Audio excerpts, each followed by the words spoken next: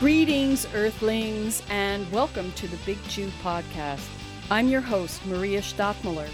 Here at the Big Chew, we ask, hey, how can we live on Earth without the stupid? What can science tell us? What can spirit tell us? So grab a bite and let's masticate.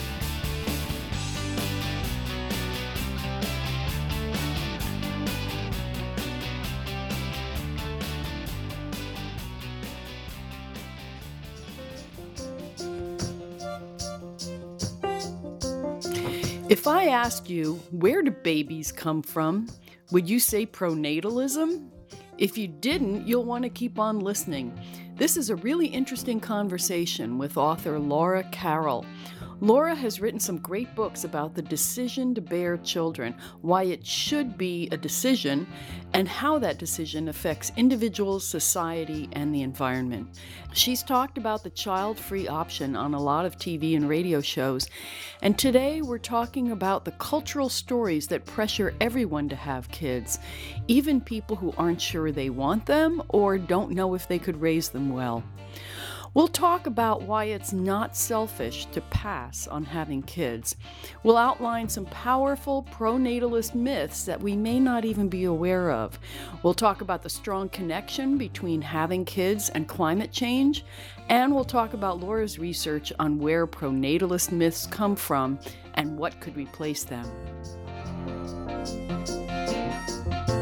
It seems that a whole hell of a lot of babies come from a collection of assumptions that are very rarely challenged. And you've been writing about this for a long time, and you have a number of books. We're going to be talking today about The Baby Matrix, why freeing our minds from outmoded thinking about parenthood and reproduction will create a better world. Families of Two. Now, I haven't read that one. I assume that's about making your life without kids. Is that true? Yes, it was interviews with married couples who chose not to have kids. Yeah. Mm-hmm. And then there's Man Swarm, which would make a great dating app name. Or maybe not. The second edition that you did with Dave Foreman, who is one of our elder environmentalists, and that'll really kick your butt in terms of what population is doing, what overpopulation is doing worldwide. What got you interested in this topic? With population, I was researching the baby matrix, and particularly what I call in the baby matrix the offspring assumption. It's the idea that as long as we're biologically capable to have children, that we can have them and have as many as we want. Mm-hmm. And I was, and the problems associated with that. And it led me to read the first edition of Man Swarm by Dave Foreman. And it just knocked my socks off. It really opened my eyes to seeing overpopulation as a crisis, and seeing how our views that somehow humans are superior to all other beings and things on the planet just is creating real trouble. So that's how I got interested in reading about it and then writing about it and including it in the baby matrix as one assumption, related to one assumption that has to do with decisions and beliefs we have about parenthood and what we're supposed to be doing and the negative impacts of that. Mm-hmm. And in the baby matrix, you outline 7 assumptions about having children. Now, you don't have children, do you? I don't. I don't either. And I've never had a second of regret. Never. No, I know. I understand. I do. Yeah. And I know so many people. I mean, for some people, they really want to have kids. And I'd like to say up front that we're not saying that there's something wrong with you if you want to have children or a child. Did you ever read Bill McKibben's book, Maybe One? I did. Yes. I liked it. It was very good. Debunking some of the myths about only children and why smaller families are a good idea. It was, I thought, at the time, really timely and still very relevant today. So there are these assumptions that don't work, and you're looking at kind of an overall cultural pronatalism, you call it. So do you want to explain what you consider pronatalism to be? Sure. So after I published Families of Two, which were interviews with happily married couples who didn't have kids, and I really wanted to portray that this choice is a normal one, and the people who make it are actually very normal. There's nothing wrong with them, and they lead normal lives, etc. It was very well received. But after that, I found myself really continuing to ask, why does society find this choice so hard to accept? Mm-hmm. And that led me down quite the rabbit hole to a set of beliefs called pronatalism. And it doesn't just have to do with assumptions or thinking about not having kids by choice. It is a set of beliefs that go way beyond that, to how we think about, what I call the destiny assumption, that somehow it's innate in us to want to have children, that the desire is innate. And when you really look hard at that, there's no evidence to support that. So mm-hmm. the pronatalism just means what the word sort of sounds like. It's very pro-natal. It exalts the role of parenthood, encourages reproduction, and the book really goes into where did this come from? Why do we have these beliefs, and why are they such a powerful influence? Even though some of the, quote, beliefs are really myths, have never been true, and mm-hmm. some might have been true, way back when, but they're really no longer relevant mindsets to hold in today's society. So that's where the 7 came from. I looked at so many different mindsets that we are somehow, it's so entrenched we believe that they're true, but I unravel them and say, well, gee, look harder, and they're not. And how and why should we be looking differently on some of these assumptions to, make the world a better place today? Well, and you do a great job of that. And I'd like to quote something here before we get into those 7 assumptions. There are myths and there are myths, and myths, of course, that are considered to be falsehoods. And then there are myths that tell us what's important, how to live our lives. And the general feeling of that latter kind of myth is that it's a good myth if it works. If it tells people what's important and that produces the greater good, then it's a good myth. When you're talking about assumptions that don't work anymore, I think it's also really important to bear in mind this quote that you have in your book, The Baby Matrix. At a time when we humans are consuming resources over 50% faster than the planet is producing them, every choice to bear a child has implications for the larger community. That's why this conversation involves all of us, parents or not. And one of the assumptions that people are going on often when they aren't thinking about whether or not they should have kids, but they're just proceeding along with these social myths, is that they think that the world is going to be the same as it has been. And we're certainly finding out the hard way that that is not the case. Climate's going to bite us in the ass. All kinds of things, as you talk about in Manswarm, are going to reach critical points.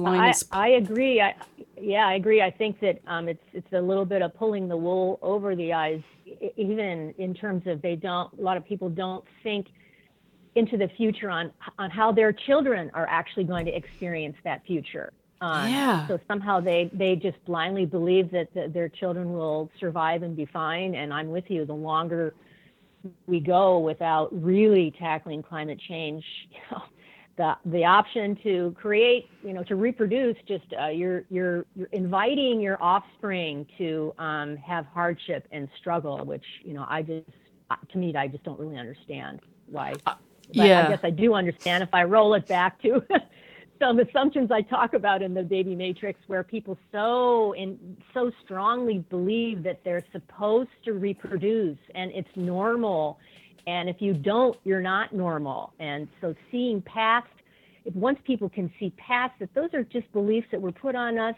so long ago when societies wanted to increase their population so they could have more power. And like you were saying, they were told these productive, I suppose, myths at the time, because it created more humans in a time when, women died in childbirth. Right. Pregnancy was a scary thing. There wasn't medical technology. It's so still a somehow we had scary to learn thing.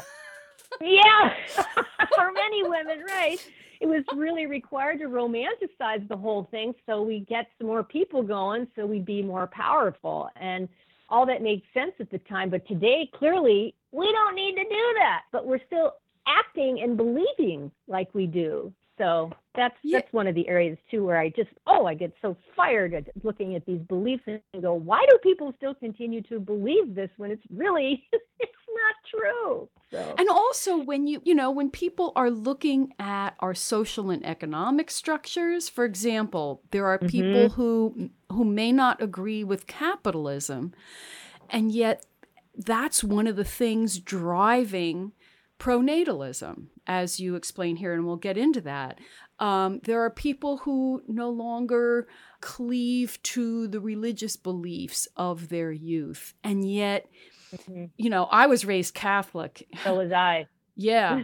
They still, people talk about Pope Francis and, oh, he's so environmental. He still says, and he said in his encyclical, that so-called environmental encyclical, he said a lot of great things in there, but he also said that, there's no reason why we can't continue to populate. It's just a matter of consumption. And that's bullshit. Yes. And so now I'm going to take a deep breath. I understand how you just get fired on some of this stuff. I think, the Pope piece, I totally agree with you. On one hand, I think he sees the environmental problems, but he's still clinging to old pronatalism because he wants that church to continue to grow. And to continue to grow, it needs more parishioners. Right. Right. So he can't get into overpopulation as a crisis. It would not be good for the Catholic business. Right. As it were. Let's go through the 7 assumptions, because I think we need to lay these things out. The first one is we have a biological instinct to have children. Well, I never wanted to, and I know other people who didn't want to, and who come from different backgrounds than I do. They're all different kinds of people from different backgrounds who never wanted to have children. So what's the real deal with this biological instinct idea? Well, it supports the pronatalist, theory that to encourage reproduction, and in order to do that, we need to believe that we're wired to want kids. It's what we're supposed to want to do. And when you really unravel it, there's no real evidence to support that notion, that we're wired to want them. Now, I love the words of, see if I can quote them, from Ellen Peck. She did a great book, the first book on pronatalism back in the 70s. And what I tried to do with the Baby Matrix is take it to essentially do a second edition and push some of this thinking further. But she said something to the effect that conception is biological, pregnancy is biological, birth is biological, parenthood is psychological in its application. Yeah. So it's just because we humans have the biological ability to conceive, bear children, doesn't mean we have an instinctive desire, to become parents, or even the ability to be parents, which we're pushed that notion too, that just because we can biologically create a child and have a child, that somehow it's going to kick in, we're going to know what to do. Clearly, that's not true, because we see so many unfit parents out there. A lot of kids with a lot of problems who have bad parenting. So I unravel that in the book, and I call it the destiny assumption. So that's the pronatalist belief. We've been hammered to think we're supposed to want them, when really the more realistic assumption, or that it reflects the truth, is that I believe our biological capacities are what really allow us to make parenthood a choice. We have a biological makeup where our cognitive abilities can help us decide whether this is something that we want is best, etc. So that's the more realistic thinking, that I think if more people thought that way, they would make better decisions for themselves and the world about parenthood.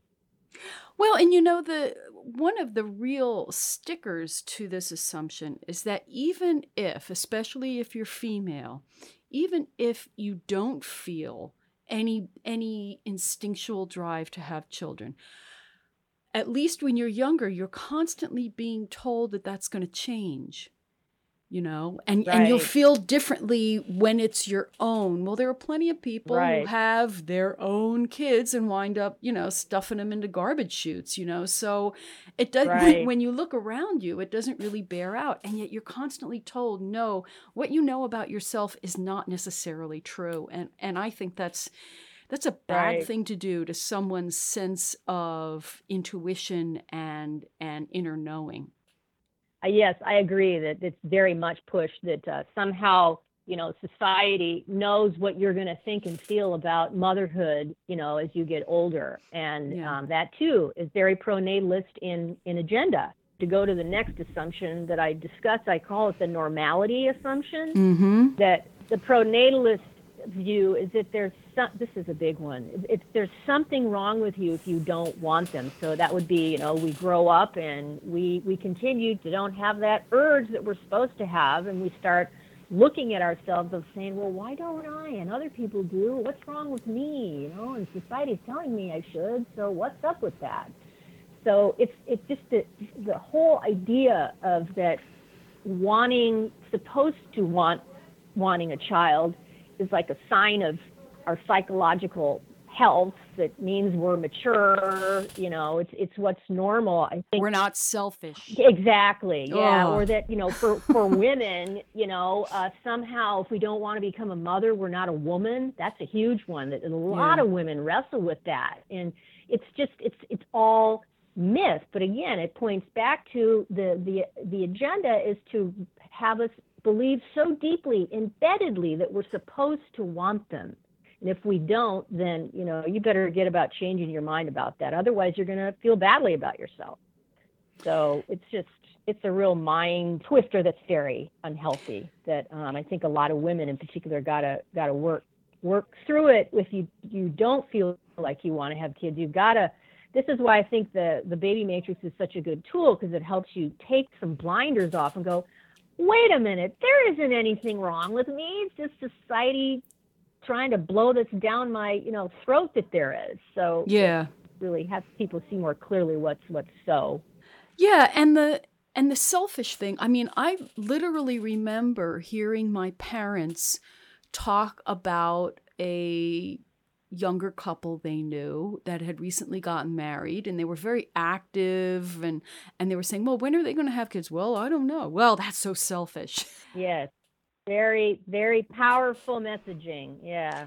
And you make such a wonderful case in the Baby Matrix about turning that on its head, how so many people have kids for selfish reasons.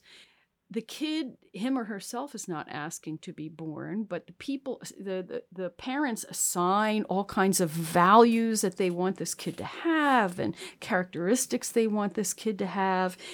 If there's anything selfish, a lot of the people who have kids are doing it for selfish reasons. And that's what's not talked about as much. Somehow, we're told that just by the very act that we have reproduced, we've somehow become selfless. Right. When often parenting does, as we know, does not look that way. And a lot of people, I think, have kids because they is a way to heal their past. So they put a lot on their kids, on them to, this is what you're gonna fulfill some dreams I didn't get, and you need to, help me heal my past. I mean, it's not said overtly, but those are some of the dynamics that go on. So parenting, the way parents behave can be quite selfish. But yet again, the pronatalist messaging is that it's selfish if you don't reproduce and add to the society. It's again, it's based on such an ancient model, but we continue to just many people continue to just blindly follow it and believe the selfish bull. So it's so entrenched. Being selfish really is not connected to whether you have children or not. Doing something for yourself without, thinking about others or without thinking about the consequences to other people. I mean, and that can happen whether you're a parent or not, it's Right. the truth. So. And also there's the greater good, Too often people just think of their own nuclear family, which is in and of itself a relatively recent phenomenon. Right. If you have kids and you're driving them all over all the time, right. That's selfish when you consider the common good, of a clean environment or a fossil fuel use or of the need for more roads or whatever. There are all kinds of consumption implications that are involved if you reproduce. And again, there are people who have a child or adopt children or whatever who are wonderful parents, and they're not selfish, and we're not saying that it's an either or situation. It's just we want people to feel free to make their own decisions without all this baggage. I've known hundreds, thousands since the Families of Two came out, and couples and people who decide not to have children or not raise them, and they are involved, in our communities, giving back to the world in so many ways that, I could argue that they are the bigger givers in one way and more of a global perspective. So, the idea that they're sitting around eating bonbons or looking right. like the couple on Time magazine, on the beach, the beautiful couple on the beach, that's not who they are. Right. And there are personal realizations that you can have that would conflict with having children. I, for example, can't stand high squeaky noises. I just can't. I can't stand high squeaky noises. I can't stand, like Pixar animated stuff with all those voices. I can't stand it. I mean, I would probably curl up in the fetal position if I had to go to one of those. Are those like, totally important ideas? No, but it just goes to show you that I'm a happier person if I don't have to deal with that. Now, the purpose of marriage is to have children. That's assumption number 3. Is that primarily a religious thing? Well, I think it can go back even farther, where, they had laws in the Augustan time. They penalized couples for not having kids. And so, I think probably after, AD, the church got involved and, made it like you have to, that marriage is centered around procreation. So it goes back a long, long way. But, I think as I argue in the book, that bond between marriage and procreation, it's really broken down over the course, I think, of really a lot of the 20th century. And birth control has had a lot to do with it, with the advent of Margaret Sanger and birth control clinics and the pill, the use of the pill for many couples, making it possible to actually truly be able to plan your family was huge, huge. And then an outgrowth of that was, oh my gosh, maybe we don't even have to have them at all. Right. So, powerful. With gay marriage now finally being accepted, there are gay couples who would like to have children and who adopt children or whatever, or lesbian couples who might have a kid of their own. But the fact that you have marriages that don't carry as heavy a presumption about reproduction just kind of proves that point, that marriage is not necessarily about reproduction. An interesting thing I'm reading about, too, is with the advent of same-sex marriage becoming legal and, the progress we've made on that score, that in lesbian marriages in particular, they are now starting to say that they get pressure to start having kids. Oh, stop. So pronatalist influence is now reaching them to say, well, now that you're married, you have to have kids, right? And so it's just really putting a head trip on them. They too get the pressure that heterosexual couples get. So that's an example of pronatalism at work. It's just pervasive. It's just so I think there's progress, but that some of that social pressure is leaking its way into that area as well. Okay, this one, the next two really get me. I had a feeling we were going to go to these. Number 4 is everyone has the right to have children. And number 5, and we'll deal with these separately, but they are combined, everyone has the right to as many biological children as they want. Now, as far as everyone has the right to have children, I have had rescue dogs and currently do. And in order to adopt a dog, I had to present my tax form. I had to have personal recommendations, a vet recommendation, a home inspection. And I think that's a good thing because then, Yes. the people who are the shelters or whatever who are placing the dog, they want to make sure that this creature is going to be well cared for and will have what he or she needs. But that's not required to reproduce. So when everyone it's not. When everyone has the right to have children, if that's a right, then where does that get us? In our country, I think our Constitution, I guess, people would say it reinforces the idea that we have the protections to life, liberty, happiness, etc. And in there, that includes the right to marry, establish a home, bring up children. So, you can't argue that it's legally a right, which I do discuss in the book, but I also discuss the costs of it being everyone's right, so that, we pay heavy social, psychological, financial costs as a result of believing that anyone should be able to have children whenever they want.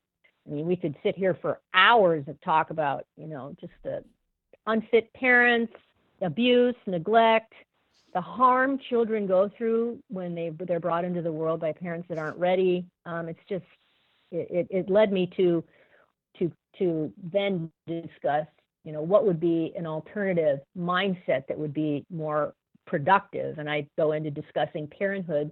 What would it look like if society treated it as a privileged right? That it's not just something automatically we all get to do. I mean, we can, but what if we reinforced people for really knowing this is what they want and really being more ready? How could we provide that kind of service as a society? So I discussed some ideas on that before. And you talk about actually getting some kind of certification. I mean, if you're going to drive a car. Well, that's one idea. Yeah. Sure, exactly. If we can drive a car, I think to be able to to be able to offer some kind of a program, I call it a certification just as a way to formalize it, that if you take this, and it would be developed by a whole slew of interdisciplinary experts to help people decide, number one, do they want them?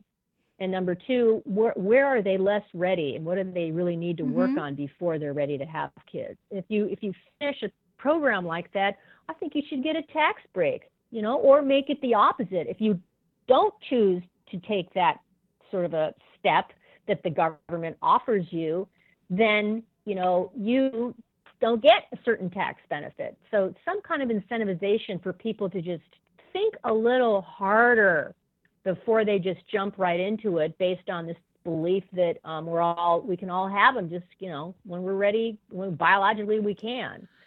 So to treat it a little more seriously. You have a figure in the book that is mind-blowing. Now, this was as of 2007, so that was before the economic crash and before the current opioid epidemic, neither of which was real good for parenting skills. By 2007, annual costs of child abuse and neglect were $103.8 billion annually in the United States. Yep. And unbelievable. It's, I came from an abusive home because my father was a World War II veteran who was really screwed up during the war. We're pretty sure he was a sniper. Great guy when he was sober. But when he drank, he self-medicated and he became very violent. And, I don't think that even cost anybody anything except for when we had to call the cops. So that doesn't even cover the abuse and neglect that's not reported. Of course, reporting is better now. That also points to, psychological impacts, of the children, like in your situation, it It's not the best thing for a child to be exposed to something like that. And, some people would think, oh, well, it's because you had a rough childhood that you don't want to have kids. No, I mean, it's far more complex than that. And I know plenty of people who had wonderful childhoods. You got it. It's a full spectrum. That, too, is a myth, for sure. Okay, what about this one? Everyone has the right to as many biological children as they want. Do we have a right? Well, I think in the pronatalist doctrine, I think the answer would be yes, but I discuss in the book that there are so many problems when you look at the reality of that mindset, of believing that.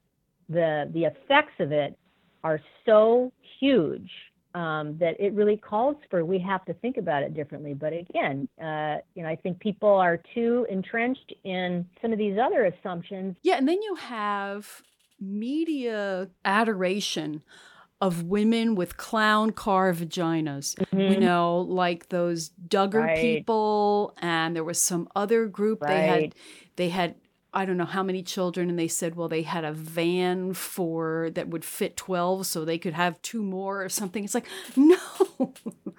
Right.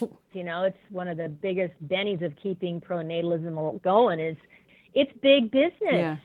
Big business. They get shows, it's products, it fuels consumption. So, to try and halt that train, it's really, really hard. It fuels major bucks. And I've heard this argument many times. Well, maybe they'll help solve the problem. Yeah, okay, everybody's bearing the Messiah, all right? So, right. And you have a statistic here about climate change. People who are concerned with climate change.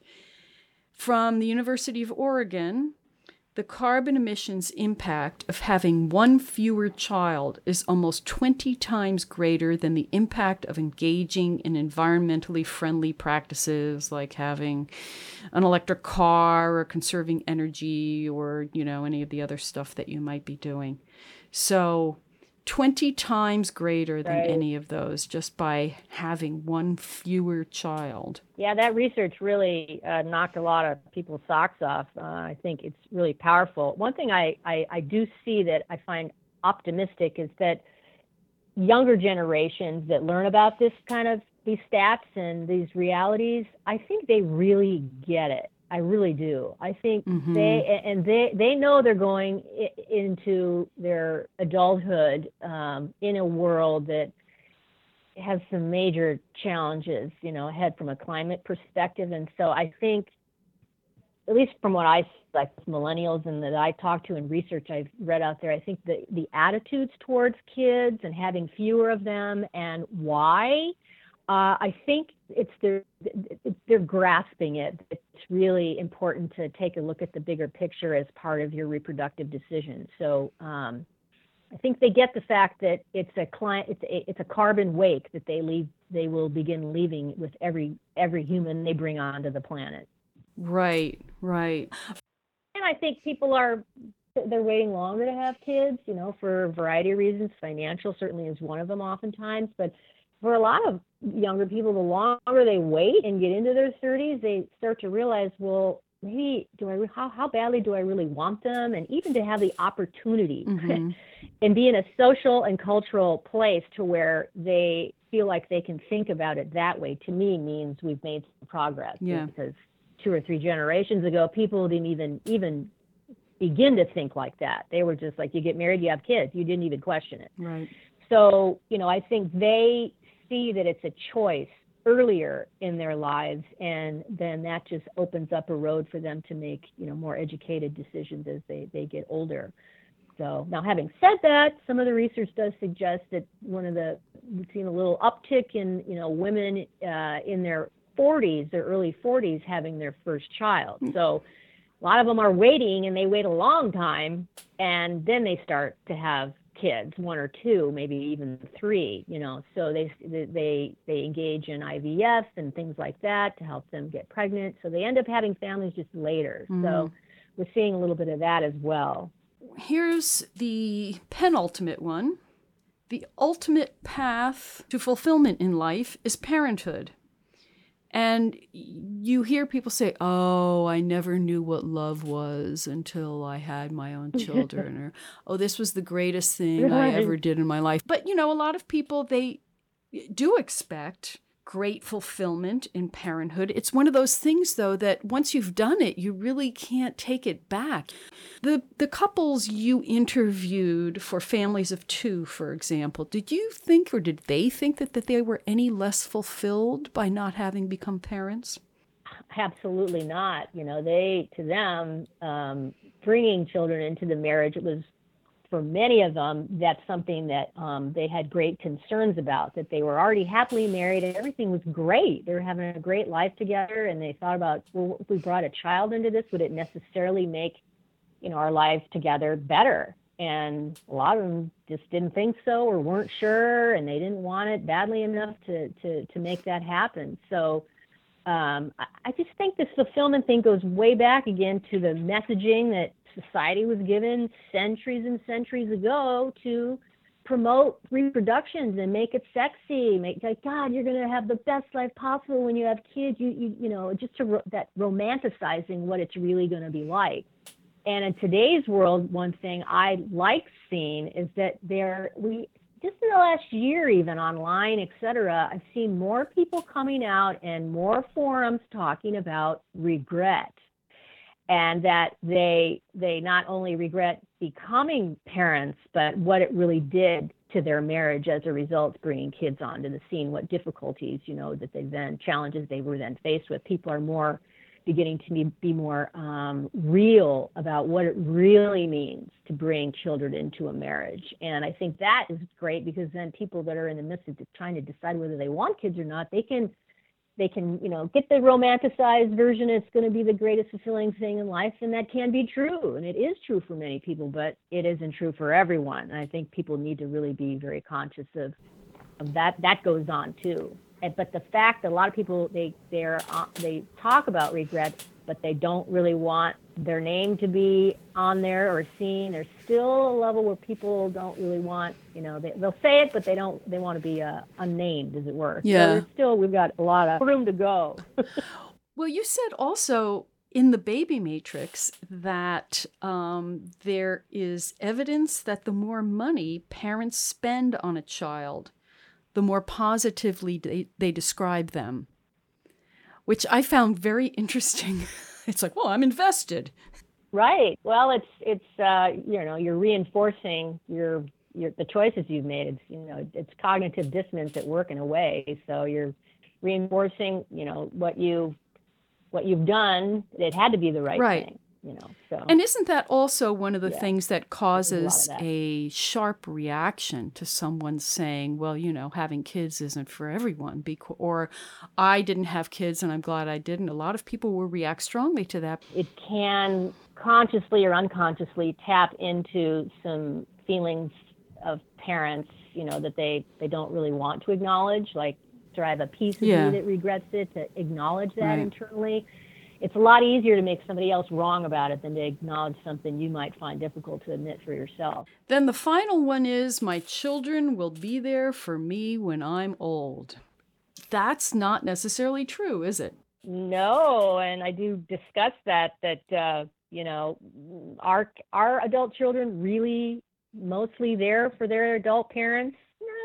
The answer it is yes, but the answer is also no. And in just today's society too, where we live all over the place, we're not necessarily living close to our parents. A lot of people cannot provide financially for their parents. That's what's needed. They can't help with, putting them into certain kind of housing, there's just a lot of problems to really confront the realities that make you go right up against that. It's not necessarily the case. And is it really, you got to ask yourself, is it wise to bank on that if you're using that as a reason to have a kid? And so I, discuss why it really isn't wise to bank on it.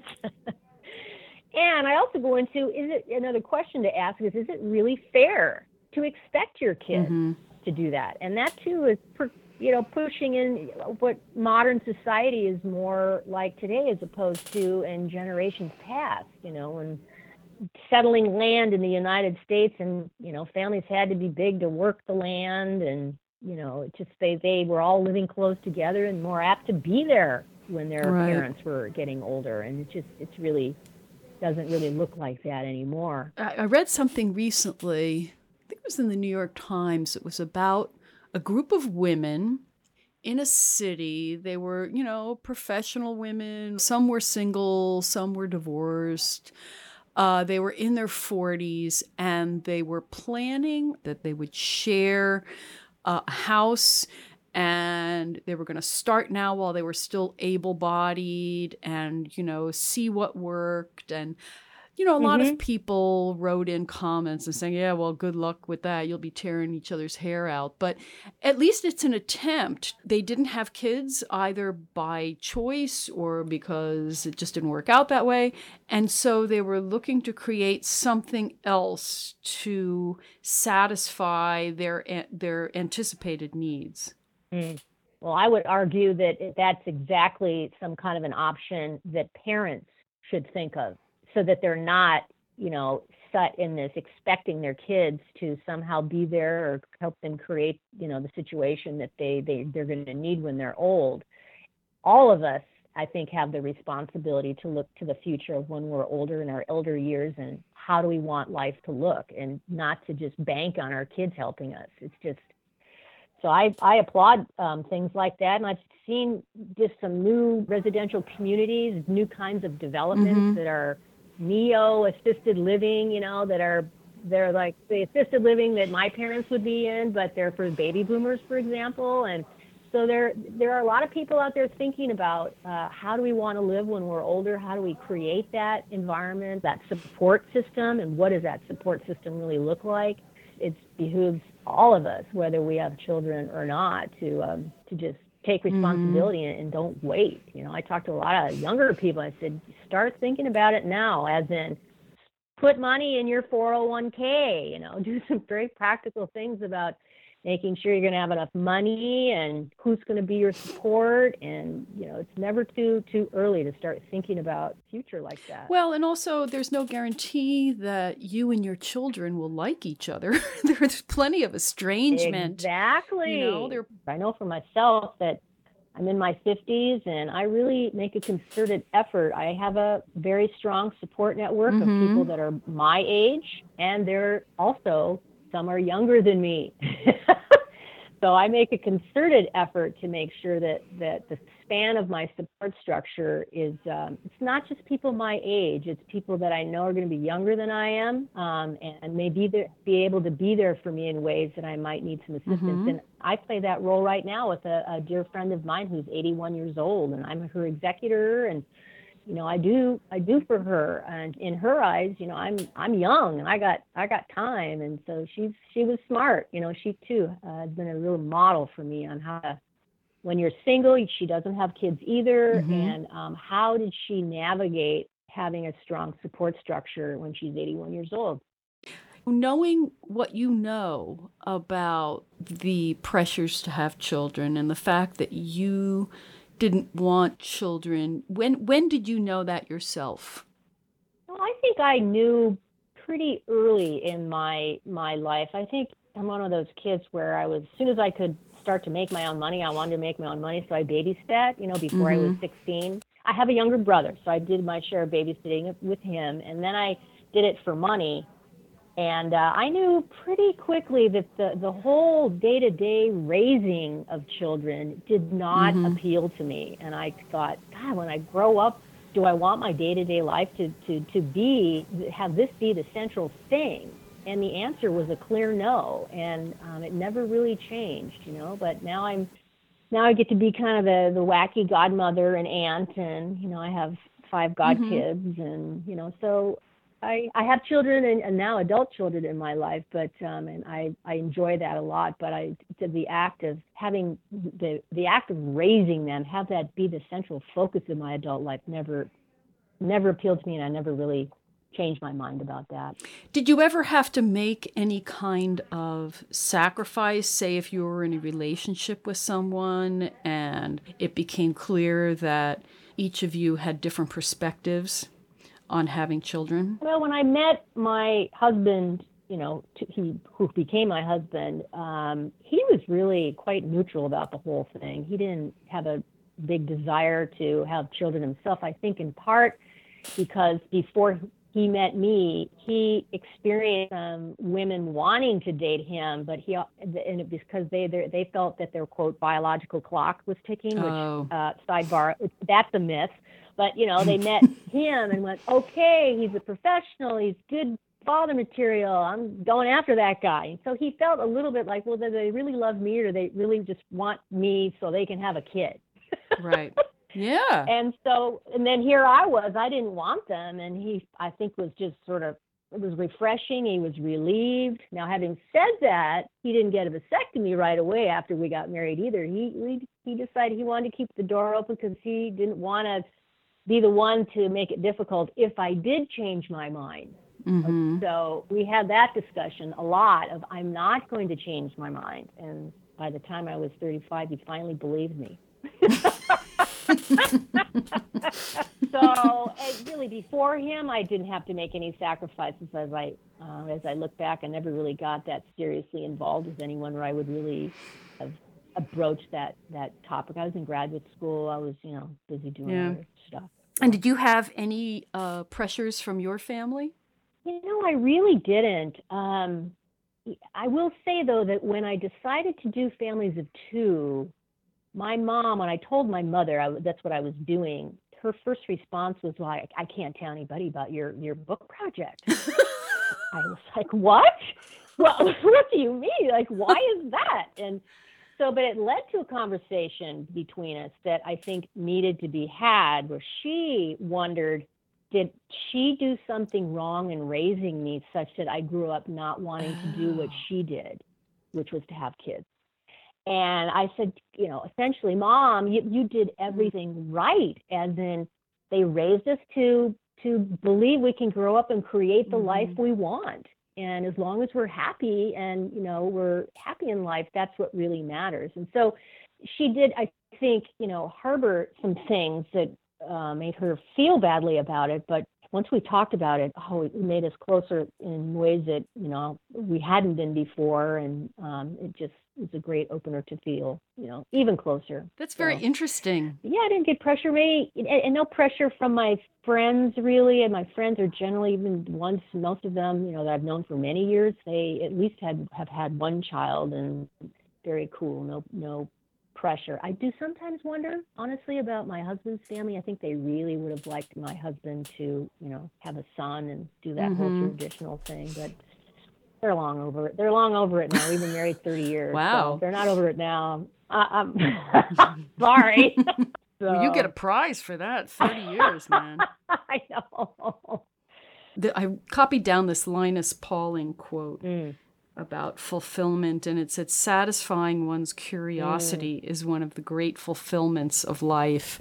There are so many different ways to live one's life, and I think your book really takes people to realizing the choices that they do have, and to look at the pressures that might be brought to bear on them, and to realize that they're not based on anything, really. Right. It's the word is belief, and I underscore, the word belief. So I really wanted the Baby Matrix to be a piece that once you read it, you would be able to see past what you've been influenced to think, believe is truth, and really be able to think really for yourself. Get all that junk out of the the influence is to the side as much as possible. And when people can do that, I think there's a certain freedom that comes with that to create their own road, carve their own path, and not feel badly about that. I think that's the main thing is to not believe that there's something wrong because you're not, doing the path the way society tells you to do it. And, these are beliefs that they go back a long way. They had utility, but this is a case where we need to rethink what we think it works in today's world. And as I know you're passionate about by rethinking a lot of these myths, I believe that if attitudes and beliefs can shift, and then that's what will lead to right action. And in terms of population, it makes it people feel more okay with, you know what, we only want one, and it's really cool to only have one. And even more, it's just fine if we decide not to have any at all. So the more people we can, society can accept that. And I think that it just is going to reap benefits to bring fewer humans. And, as we know, that is a big need, is we just have to get population, more stabilized. And I think it starts with how we think we're supposed to live and be, and what we think is supposed to make us happy. We need to see further beyond just what we're spoon-fed. That was my mission. Well, I would say mission accomplished. Oh, you're sweet. Thank you. I appreciate that. No, it's a terrific book. And Manswarm, which you edited, is a terrific book for people who really want to look at the environmental nuts and bolts. It's really basic. And it's important to bear in mind that we are one species of many millions of species who all rely on the same biotic networks and the same water and the same air and the same food. Yes, I when I read the first edition, it really it inspired me to want to do a second edition, to get it down to its nuggets so that an 8th grader could understand the importance of all the other. We are one being amidst all the other beings, and I think we succeeded. We got it into a lot of college classrooms, undergraduate classrooms, beyond 8th grade, obviously. But I think younger people, the sooner they get that information, the better. And hopefully we contribute to that in a small way. And I will have links to these books in the show notes. Oh, so great. People who are listening and you want to, you want to read it for yourself, I highly recommend these books. They're intelligent. They're points very well made. And do you have any book projects coming up? Well, I'm working on the second edition of Families of Two as we speak. I just started that, and I'm taking it, I'm still focusing it on people that are coupled in romantic partnerships that have made the choice not to reproduce, but taking it more to a global scale and looking what that experience is socially and culturally in different countries around the world today.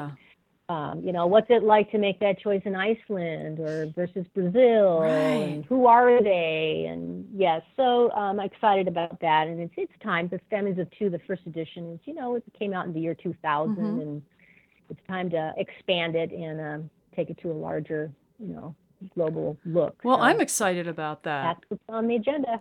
Well, let's talk about that when it comes out, because that sounds fascinating. Good for you for taking that on, Laura. I thank you so much for making these ideas so clear and so available. I think you've really done a service to everybody. Well, thank you very much.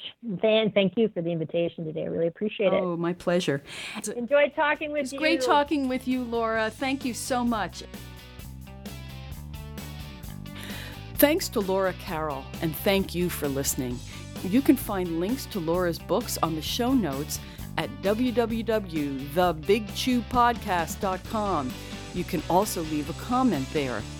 We have one more episode coming up in this 3-part population series, and it's about a population issue that doesn't usually get talked about. Stay tuned and subscribe to the Big Chew Podcast at thebigchewpodcast.com. Bye for now.